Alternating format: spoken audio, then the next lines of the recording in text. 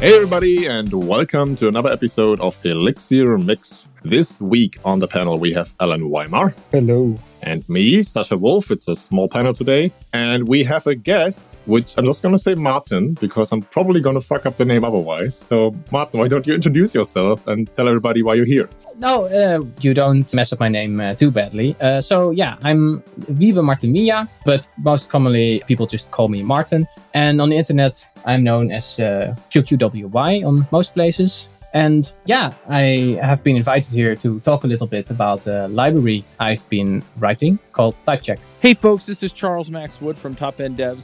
And lately I've been working on actually building out Top End Devs. If you're interested, you can go to topenddevs.com/podcast and you can actually hear a little bit more about my story, about why I'm doing what I'm doing with Top End Devs, why I changed it from devchat.tv to Top End Devs.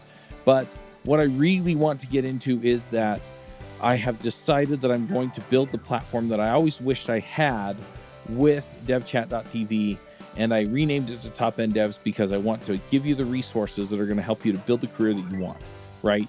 So whether you want to be an influencer in tech, whether you want to go and just max out your salary and then go live a lifestyle with your family, your friends, or just traveling the world or whatever, I want to give you the resources that are going to help you do that. We're going to have career and leadership resources in there, and we're going to be giving you content on a regular basis to help you level up and max out your career.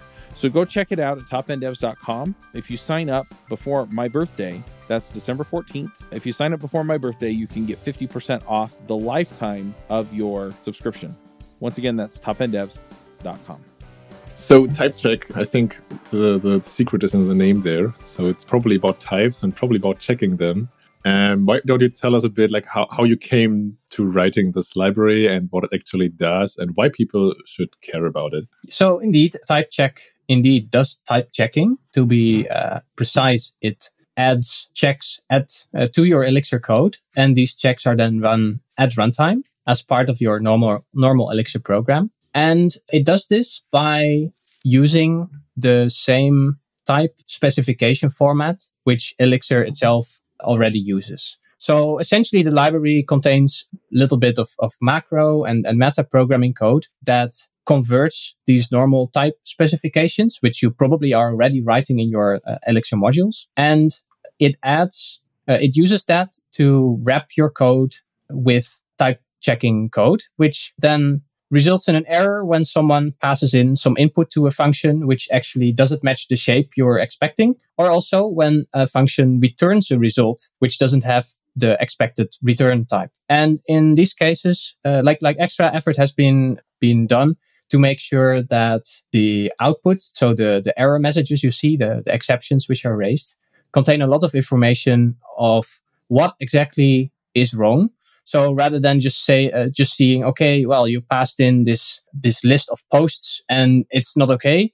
It says, okay, you passed in a list of posts, but actually the third entry in this list contains a particular field which is nil, but it should not be nil. So that is the main idea, the main thing which TypeCheck does. And I guess there's like a story there, like how you came to write this, right? Or is it more of an academic interest of yours? Is it like a thing you wrote maybe for work? Is it a thing you wrote just to play around with it? How did you come to write this? So I have been interested in many different programming languages for quite some time. And during university, I was introduced to Haskell, and I found this very static approach to typing and to to functional programming and being really explicit about what kind of things particular functions were able to do. Very interesting, but is also, of course, very difficult to start writing this kind of code because there's quite a bit to learn at one time. So I liked Haskell and also languages such as Rust, for instance, which also to some extent try to do the same thing. But I also, on the other hand, came from work from Ruby originally, which we used a lot, and then I started to use Elixir I think 7 years ago now. And I like writing Elixir a lot. However, this from time to time during work projects, you encounter some kind of bug and you think, oh, this was so trivial, but I didn't notice it until I spent 3 hours debugging. So, for instance, a couple of weeks back, we were writing a Phoenix I forgot the word. What's the term? Phoenix controller, Phoenix context. No, so a WebSocket, the WebSocket interface. Phoenix channel.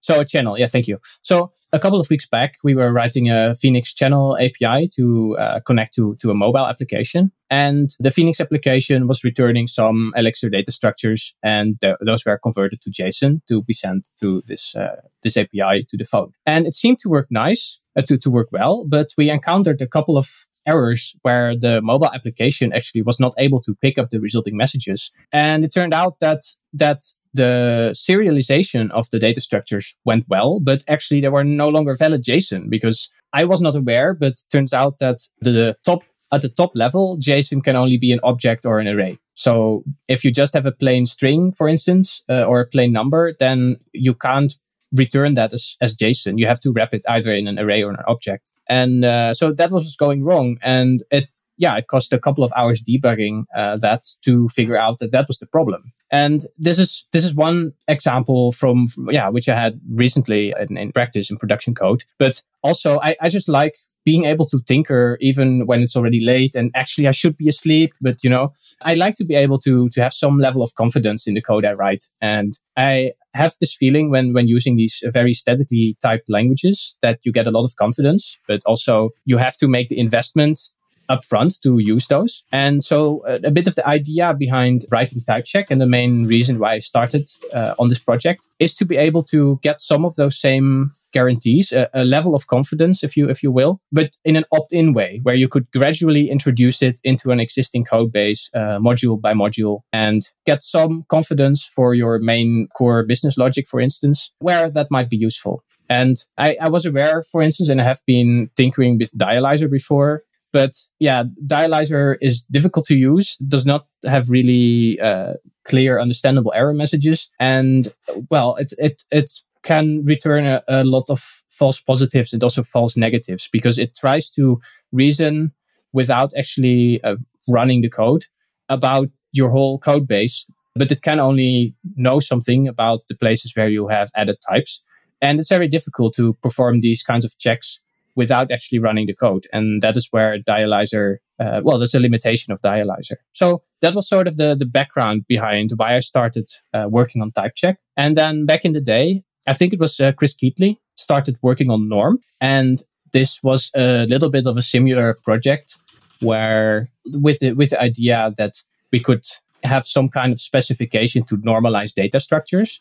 I believe that the original idea behind Norm was more to check a user input or input between microservices. But from that, I found out from he linked to some prior work in his talks and also on his repository that, for instance, in Racket, there is already a complete system in place that does this runtime type checking. And also in Clojure, it has been added these last couple of years. More recently, for Python and Ruby, similar either libraries or also being built into the language, similar systems have been built. So that was sort of the background where I thought, well, I think something like this would be really nice in Elixir.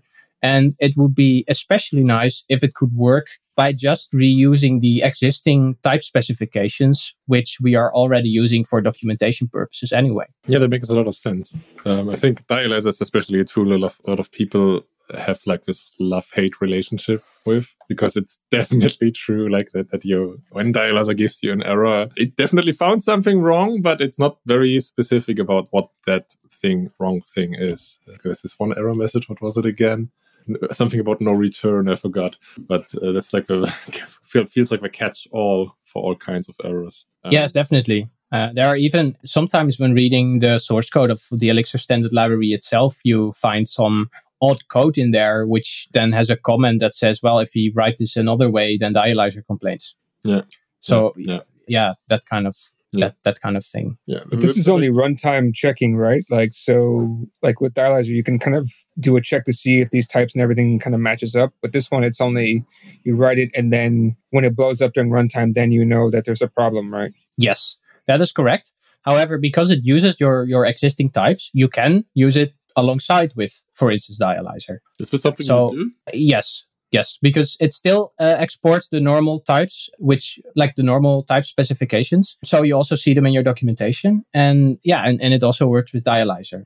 Like a couple of days back, someone mentioned that a particular combination of type checks actually results in Dialyzer complaining about one of these pieces of code with which type check is adding. So, well, I'm currently investigating what is happening there. But yes, the two things can very much work together. And that's also one of the advantages and one of the reasons to reuse the existing Elixir type specification format. Just so I got this wrong. So basically, Dialyzer is complaining about a piece of code which is generated to check the specifications. Dialyzer is also checking. Yes, but I mean, I believe it's a piece of code. Well, Dialyzer is complaining about some code which never gets run or something like that. So there's some code added, and there's probably a case statement which, if you pass in a certain parameter to a parameterized type, so a list of type A, then for particular A's, then you end up with a case statement where a particular branch will never be run, something like that. But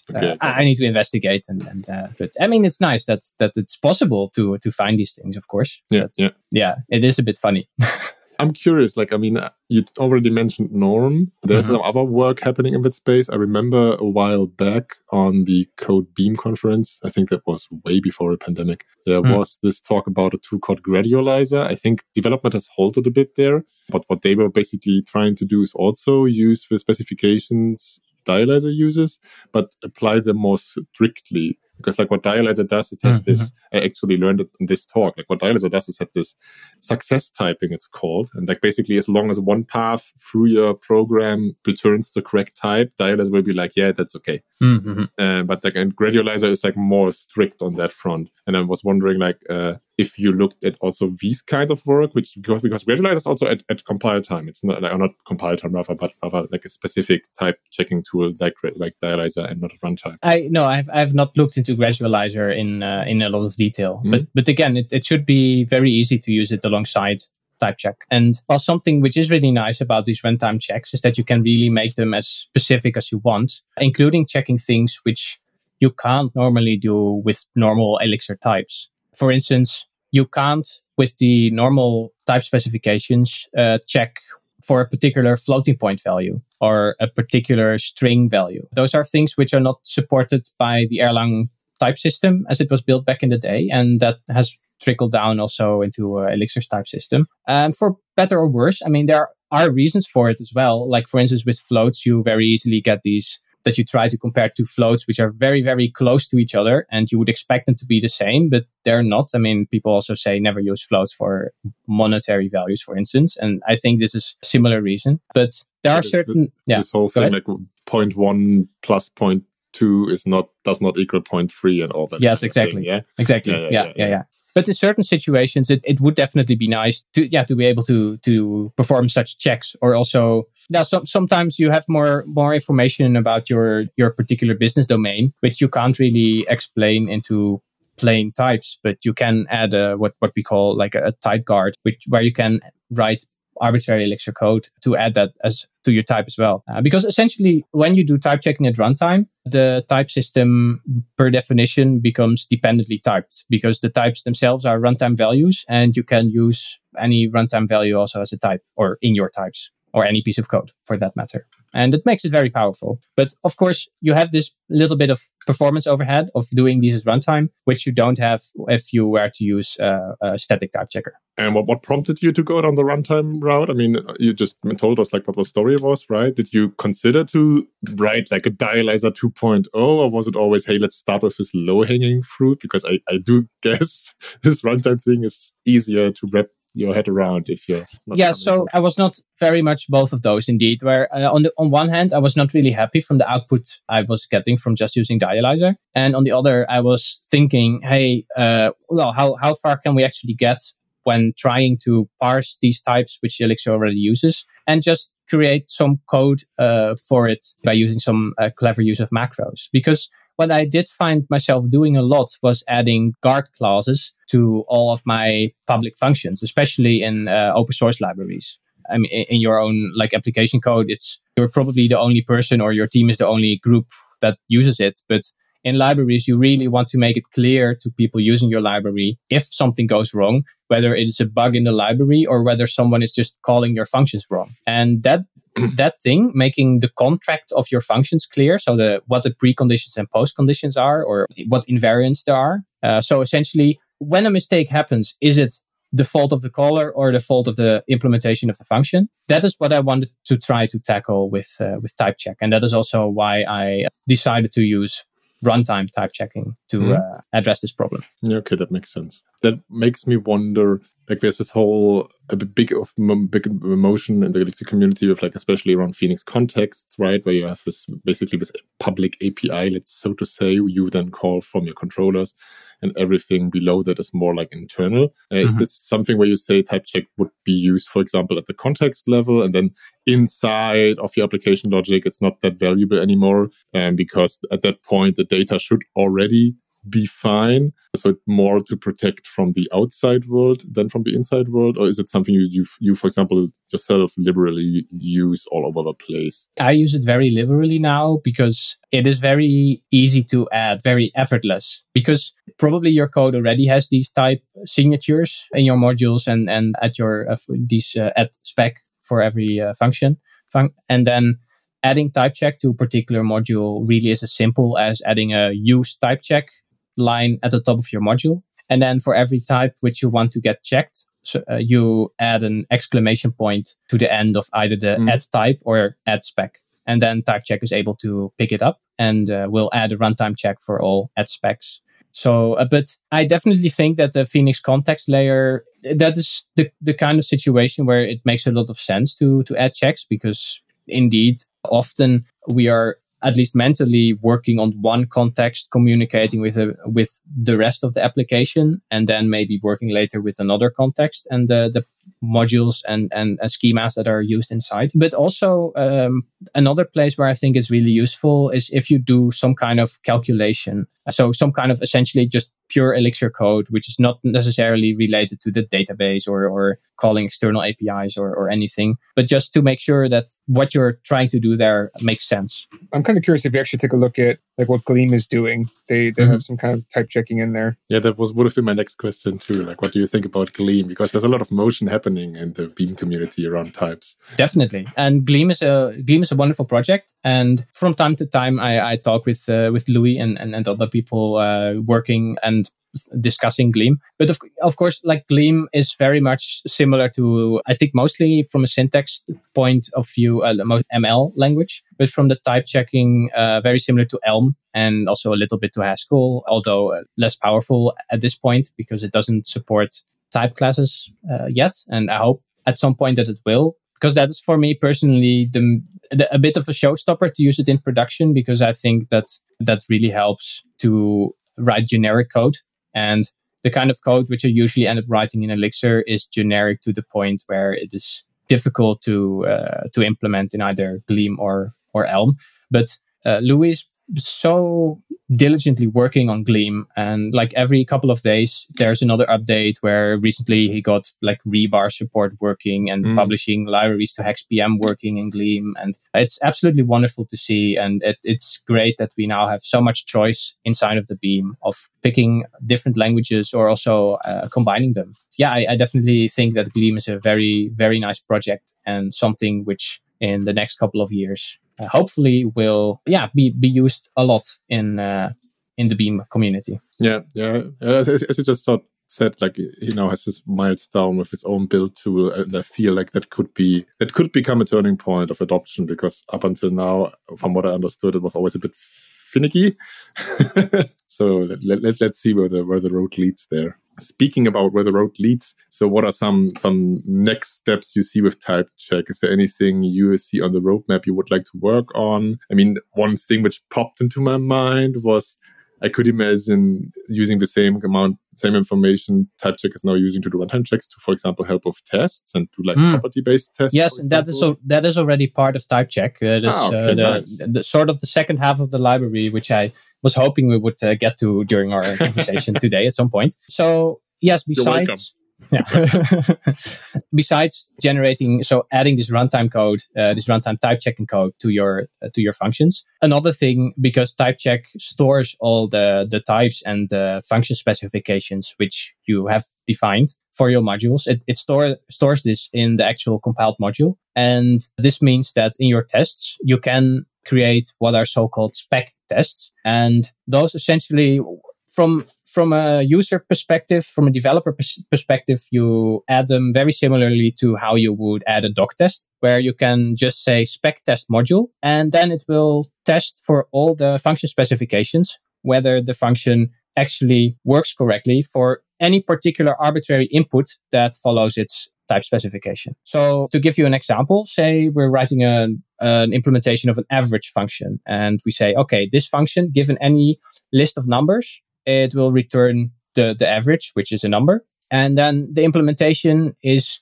enum.sum over a list of numbers divided by enum.count over a list of numbers. Well, it seems perfectly fine. And at runtime, it also probably is fine when we try it for a couple of examples. But then when we run this in a property test, which we just can do by writing spec test our module, then it will try all different kinds of lists. And very quickly, it will encounter the situation where actually when you add an empty list, you are dividing by 0. And then that is a really nice way to be aware of either that the function is not working correctly given the types, so that there is a situation of input which results in the function having a problem. Or in this particular case, you have to think about, okay, well, I can't really always return a number giving any arbitrary list. So either I need to restrict the input type and say, well, you can only give me non-empty lists, or you say you return an OK or error tuple, for instance, where if the list is empty, you just immediately return error. But those kinds of situations you don't necessarily encounter at runtime, but it would be really nice if you can test your functions for being proper, being consistent already before you deploy your application, of course. And these spec tests are a really easy, really effortless way to add property testing to your functions. And of course, it works the best with functions that don't have side effects. But yeah, other than that, you just add spec test module name, and then it automatically generates the property tests for all functions that have a function specification. Hi, this is Charles Max Wood from Top End Devs, and lately I've been coaching some people on starting some podcasts and in some cases just taking their career to the next level. You know, whether you're beginner going to intermediate going to advanced, whether you're trying to get noticed in the community or go freelance, I've been helping these folks figure out how to get in front of people, how to build relationships, and how to build their careers and max out and just go to the next level. So if you're interested in talking to me and having me help you go to the next level, go to topenddevs.com/coaching. I will give you a 1-hour free session where we can figure out what you're trying to do, where you're trying to go, and figure out what the next steps are. And then from there, we can figure out how to get you to the place you want to go. So once again, that's topenddevs.com/coaching. So at that point, it's basically like a little bit of compile time, test time checking of a type slide. Yes. Yeah. I wonder, like, is this something you've built and type check completely internally, or are you depending on libraries like Stream Data? Yeah, so indeed, the library depends on Stream Data, which is an optional dependency for the obvious reason that you probably only need this in your testing environment. Yeah, makes sense. Yeah, but that actually the property tests that it generates, that code all happens at the type check side. And for instance, we're able to also generate property tests for higher order functions. So for parameters, which are themselves functions which take other types as input. And that kind of data generation is not something which Stream Data itself currently allows. So there's quite a bit of code added on top of the plain generators which Stream Data provides to actually cover all of the types that the Elixir standard library ships with. Yeah, okay, that makes sense. Also, like for our listeners who don't know what Stream Data is, like in a nutshell, it's basically a library to generate a stream of data, as the name suggests, for example, to say generate strings and also generate strings maybe which are all 5 characters long, that kind of thing. We will add a link in the show notes. One thing I'm wondering here is like how much of that development you talked about and how much of the things you're working on now, maybe how much of that is driven by what you imagine TypeCheck to be, and how much of that is driven by feedback from the community? So at the start, of course, it was very much my personal imagination. But TypeCheck has now been around for, I think, 2.5 years. And during that time, there have been a number of people who have also started using it and regularly give feedback, which is really helpful. So I would say that most of the good ideas, such as that now you're actually able to just use the normal add type and add spec syntax, but then with this added exclamation point to make it clear that we want to do something special. That idea came, if I remember correctly, from David Baldwin on the Elixir community, where on the Elixir forum, because before that there were just normal macro names rather than with the add in front, and well, like it worked fine until you wanted to run the Elixir formatter, and then it would completely mess up the indentation of your types because it would not recognize the types as being type signatures, but try to format them as if they were arbitrary normal Elixir code. And yeah, so I would say that most of the good ideas which have happened during the last half a year are no longer my own ideas, and I'm actually very happy about that, because I mean, I'm not that smart, I guess. Well, Haskell must count for something. If you say so. I'm so curious about, you guys are a pretty serious project because you already have a logo and everything. So it's pretty hardcore to get the logo up there. Who designed the logo, and is there some meaning to it? Because it's quite interesting. I made the logo also myself. Nice. Yeah, thank you. Nice to hear that it looks... It looks professional. It looks professional. I was a little bit surprised. It's like, who'd you guys hire out for this? And like I said, is there a meaning to it? Because it's quite interesting, the style. The style of the logo? At some point I was thinking about, what kind of logo would make sense? And then, because, we in Elixir, all jokes and many package names have something to do with alchemy in one way or another. So I ended up taking the wheel of star signs, from horoscopes. So the different, I think star signs is the English word. Yeah, I recognize it now that you mentioned it. Yeah, so those are the symbols that you see around there, and I thought it would make sense to say, we have all these different values, but they all have a different type and a different star sign, different origin, and it has something to do with alchemy. And like how would you otherwise indicate a collection of types or something like that? And I thought this made sense, at least in my mind. So I'm quite happy with how it turned out. Nice. Yeah, it's pretty cool. I quite like this. It makes it a little bit more clear, because sometimes you can tell when things are not quite correct when you get a runtime error like this, but yours is a little bit more verbose. I think the only thing I don't like is that it's got a little bit too much text for me. Like, I'd rather just say this is kind of like, I like the way that Elixir has it right now, where it's like, okay, you passed in this, and this is what you this is kind of where the error happened. Like maybe this guard failed or something. This one's a little bit like, kind of gives me nightmares, because like when I have to read Python docs, I have to read.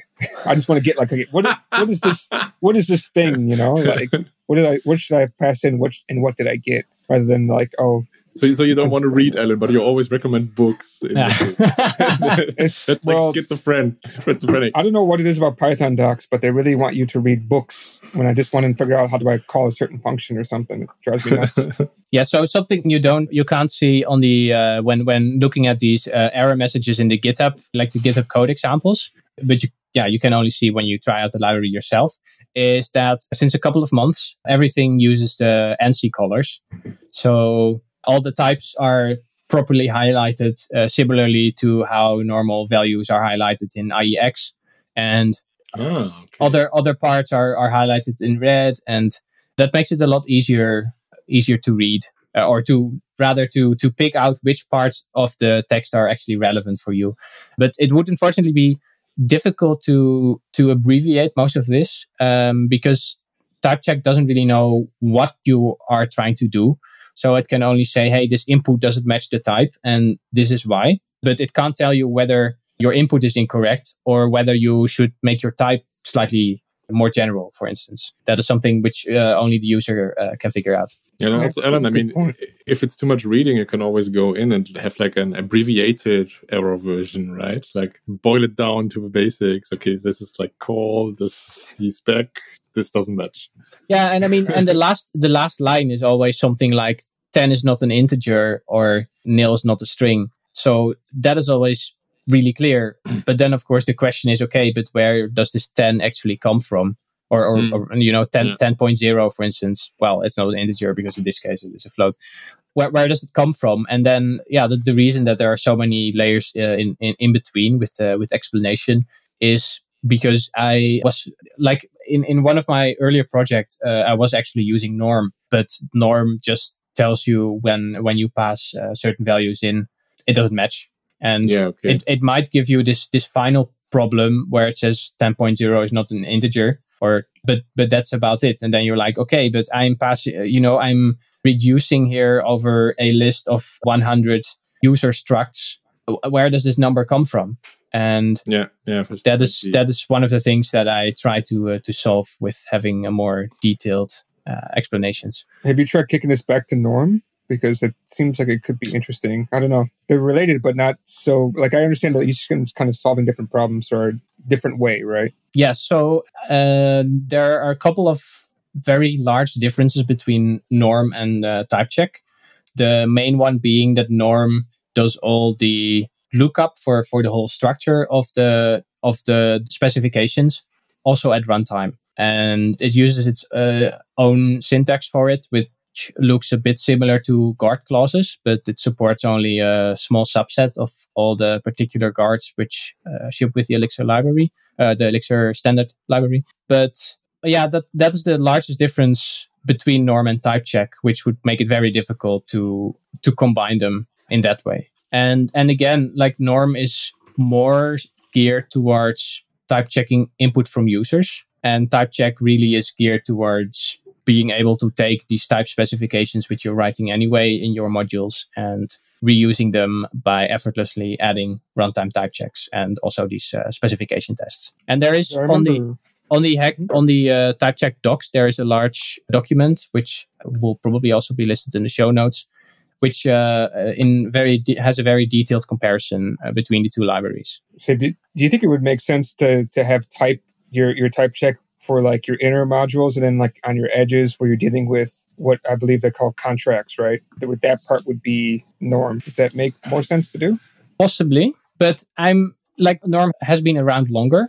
However, at least personally, I'm not entirely convinced that creating, looking up the specification of your type over and over again at runtime is a good way of doing things. Like there are many situations, of course, where it doesn't matter at all, because your code, the actual speed of your code doesn't matter because you're waiting for a database or a TCP connection anyway. But that, as well as the syntax of norm, felt very limiting to me because you also have to learn another domain-specific language to be able to use norm, which is not the case here because you can use the existing types that Elixir already uses elsewhere. Yeah, that makes sense. To come back to something you just now said with like looking up the types over and over, like I guess you're getting into performance, all of that.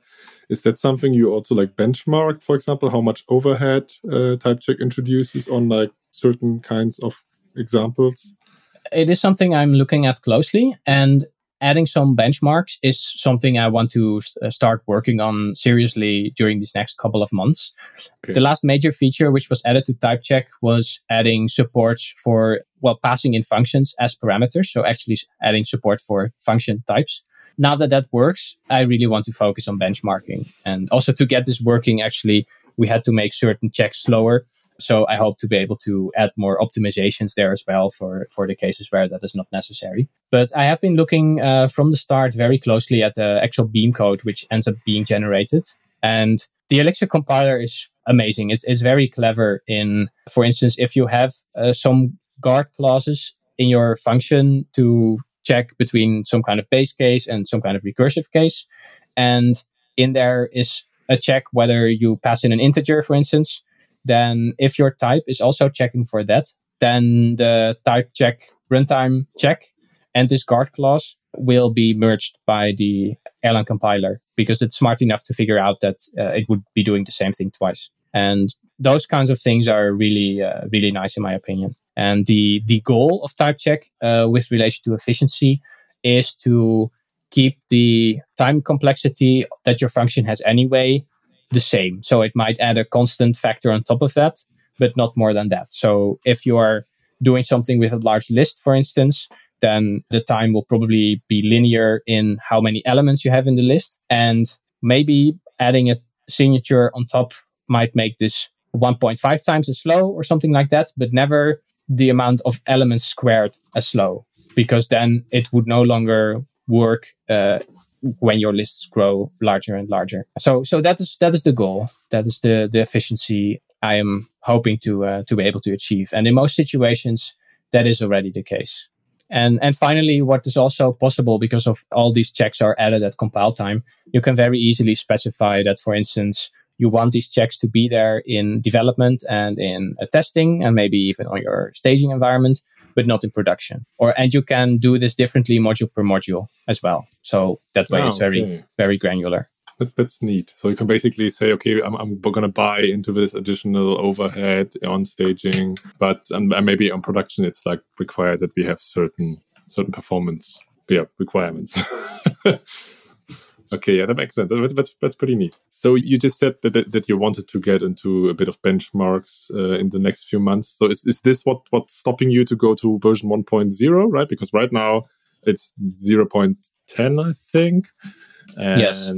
Yeah, so we briefly already asked, okay, what's the roadmap? But then we got the spec tests. So yeah, let's get back to that. Saying 1.0. So currently, type check supports roughly 90 to 95% of the types which come with the Elixir standard library. The main thing which we do not support yet, and hopefully this will be added in the next couple of weeks when hopefully I have some spare time somewhere. But well, November and December is always a super busy time.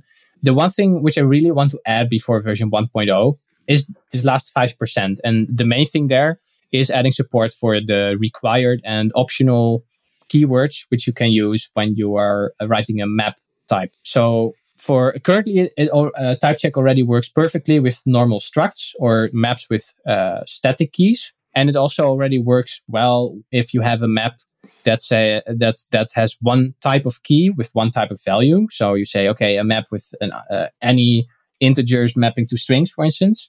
But Elixir's type specification language allows you to mix and match those two styles. And the type check does not support the full flexibility of that yet. And that, we want to support that or get as close as possible, at least, to allow people to actually write, and provide the types that are commonly used. And also type check itself, of course, wants to provide definitions for all the types that the Elixir standard library contains as well. Yeah, okay, that makes a lot of sense. That seems like a natural goal for 1.0. Okay. I have one final question. And in your work on type check, and you already said that there were a lot of people who have been giving you input on how it works. Was there in the open source work anything which, I don't know, wasn't so nice maybe? Because open source work can be very unrewarding at times, let's say it like that, because from some people have this notion of entitlement. Hey, this maybe doesn't work, and what kind of stupid thing is that, and why don't you fix it? Stupid library. I have not encountered that so far with type check. I do know, in general, open source is a labor of love, and it takes a lot of time to write something and to maintain it. And on one hand, you feel very responsible for it, but on the other, time it is difficult to make time whenever someone asks a question, and sometimes it takes a couple of days. And I'm actually very, very impressed, deeply impressed, and have a lot of respect for what, for instance, Joseph Alim is able to do, where very often when you ask a question or post an issue on the Elixir mailing list or GitHub repository, he's able to respond within an hour or a couple of hours. And yes, that's right. That's insane. And it is insane. I don't know if he is able to sleep at all. And I'm also very impressed with how nice he is able to remain even when people are sometimes giving short answers or feel entitled to having a particular feature. And it is something which also, when I first started using Elixir a couple of years back, I was very impressed with. And one of the reasons why I started using it and reading more of it, and mostly also contributing my own time and open source efforts to it. Because back in the day, when I first started reading Elixir, I was looking at it a weekend from work. They were considering moving a particular part of their infrastructure from Ruby maybe to Elixir to speed particular background jobs, to improve the performance of particular background tasks. And they had heard from other people that Elixir might be a possibility there. And I said, oh, that sounds interesting. Let me look at the website. Let me try the getting started guide, etc. And then within a weekend, I had read all of the getting started and the OTP guides. And I think Sasha's book, Erlang in Action, the digital version, and during that weekend. But but what I also read was that the Elixir community takes pride in taking documentation so seriously. So I saw some kind of typo somewhere in the Elixir standard library documentation, and I thought, okay, let's immediately test this. So I made a pull request on the Elixir's GitHub, and within the hour it was closed and fixed, and people were super nice about it. And I was just blown away by the response that got, because I had expected something like this to be open for weeks, if not months, because that is what you get in many other open source projects. So that was the main reason probably why I decided to also contribute some of my own time to this community and started writing some libraries myself. That's pretty cool story, to be honest, and nice to hear this from your community. I myself, I'm a big fan also from Hex docs. All of that is readily available at your fingertips. You don't have to download it first. It's just there in the web to explore. And even there, there's a lot of work happening to make it easier to access with keyboard shortcuts and interlinking between packages. So yeah, it's really the love for documentation is real. It's not a thing Jose and others just say to appeal to developers, but it's real. Definitely. Okay, Martin, like I said, it was one last question, but I lied because there's one more question, unless Alan has something. How do people reach you? So the easiest way, probably, if you're an Elixir developer, is to reach out to me on the Elixir forum, because I read it daily and often collaborate in discussions there. And there I'm known as QQWY. And the same is true for most other places on the internet as well. And on Twitter, I am known as @WiebeMartin. Well, probably there's a link in the show notes as well if you want to reach me there, because don't feel the need to remember my name by ear. But those are probably the easiest ways to reach me. And of course, you can also always write an issue on one of the GitHub repositories, and you can make it as entitled as you want it to be. I won't mind. and I will get back to you. Oh boy. Hey folks, if you love this podcast and would like to support the show, or if you wish you could listen without the sponsorship messages, then you're in luck. We're setting up new premium podcast feeds where you can get all of the episodes released after Christmas 2020 without the ads. Signing up will help us pay for editing and production, and you can go sign up at devchat.tv/premium. Okay, then let us go to picks. And Alan, why don't you start off this week with picks? Yeah, I have to say, super happy that I know pgadmin, because it's been a super awesome tool for debugging. So I've been recently been in a good situation where one of my client projects has been massively hammered with new traffic. So it's good for me, good for him. But the bad part is that I wrote really, really bad queries, and I only found out later on when things started timing out like crazy. And so using pgadmin helped me to figure out which parts of the queries were slow, just by drag and drop, not drag and drop, but pasting the queries into there and then seeing a breakdown about which parts of the queries were super slow. So if you guys I try using explain stuff by myself. It couldn't really quite grasp it, but using pgadmin really made it super clear that certain parts had to be optimized. So that's really my pick for this week. Nice. I've done explaining on the command line, never in pgadmin, but I do remember using that on the with actually Neo4j, and they have also pretty neat interface which helped me figure out some things. It is every time when you think the database does one thing, it does another, and you find out that it's faster, but you also find out that your data just has a completely different shape than you thought. And these kinds of tools are really, really helpful. Yeah. We actually had a nasty production issue a while back where like a query was incredibly slow, which was supposed to be fast, and it turned out like that the index was created wrongly, so that the planner was not picking the index but doing a sequential scan, but only in certain kinds of conditions. So that was fun. Yeah. And without tools like explain, no chance. I had a similar situation yesterday where I was doing some what's the English term? So it doesn't matter. I was helping out the company with some consulting. That's the term. I was doing some consulting for a local company, and there were certain queries also slow, and we had trouble figuring out whether it was the database that was slow or the application. And it turned out that actually the problem was that for speed, they started to introduce some caching where they would calculate something at one time. For caching, they would calculate something and store the result in the database to use later, which was fine most of the time. But there were a couple of entries where actually this serialized string turned out to be more than 100 megabytes. And then the server, when this particular record was requested in the web application, the server would first request this 100 megabytes from the database and then spend a considerable amount of time deserializing it before continuing with its work. And in the end, it was not the query explainer that figured this out, but some kind of a flame graph performance tool. But it's really worthwhile to figure out what data you actually have inside of your database. So is the flame graph performance to something you want to pick, Martin? Actually, I want to pick something else. Yeah. So recently, I watched the talk which was given by Quinn Wilton at at Codebeam America of this year, which is called 100 Years of Erlang. I was not there in person because I live in Europe, but it now is available online since 2 weeks ago. It's available to watch online on YouTube. And this talk is absolutely amazing. It was really nice to get some historic context.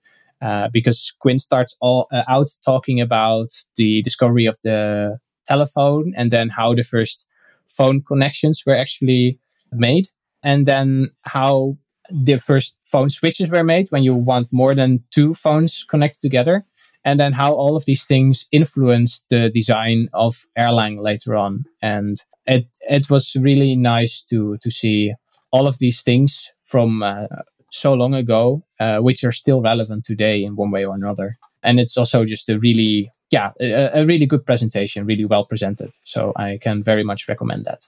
That sounds interesting. I'm going to have to make time to watch that. It's also something I usually, when people ask me about the Beam, so I always say that it's this language and platform and runtime built for telephone communication. A lot of the problems they solved back then are relevant now again. So yeah, I can see how that talk is interesting to learn about this history. Okay, then it's my turn with picks, and I might have 2 picks this week, and one is techie and one not so much. My first pick is actually a book called Kubernetes in Action, and I've recently suggested that again to a colleague who started with our company, and he hasn't really done anything with this before. And this book I think it hits the sweet spot between being specific about like certain technical capabilities of Kubernetes, but while also not being super boring to read, because it actually it actually like goes into the depth of like, okay, what are these different resources Kubernetes and why do we need them, and what are different use case scenarios where you would want that. And so I really feel it hits a sweet spot. And there's now a version 2 in the making, which is an early access in Manning, because version 1 was written a few years ago. So while it's still perfectly readable, there are some resources which used to be in alpha, which are now readily available, and some small things changed, right? It's how the story goes. And there's a new version in the making. And this is my go-to book. If I ever need to actually look something up in Kubernetes, this is where I go. And the other thing is, like I said, completely unrelated to technology. It's a video game I've been enjoying very much recently. It's called Knockout City, and it's basically dodgeball on steroids. Ooh. I always say it's basically like a fighting game with dodgeballs, because it plays a lot like a fighting game with reaction-based gameplay and actually trying to juke out opponents psychologically. And yes, it has been giving me a lot of pleasure and a lot of fun in the past few months. So if you're into video games, definitely, and especially multiplayer games, check that one out. Okay, Martin, it was a pleasure having you. Thank you very much. Pleasure being on. Thank you. Then I'd say tune in next time when we have another episode of Elixir Mix, and have a great day, folks. Yep. Bye-bye. Bye-bye. Bandwidth for this segment is provided by CacheFly, the world's fastest CDN. Deliver your content fast with CacheFly. Visit CacheFly.com to learn more.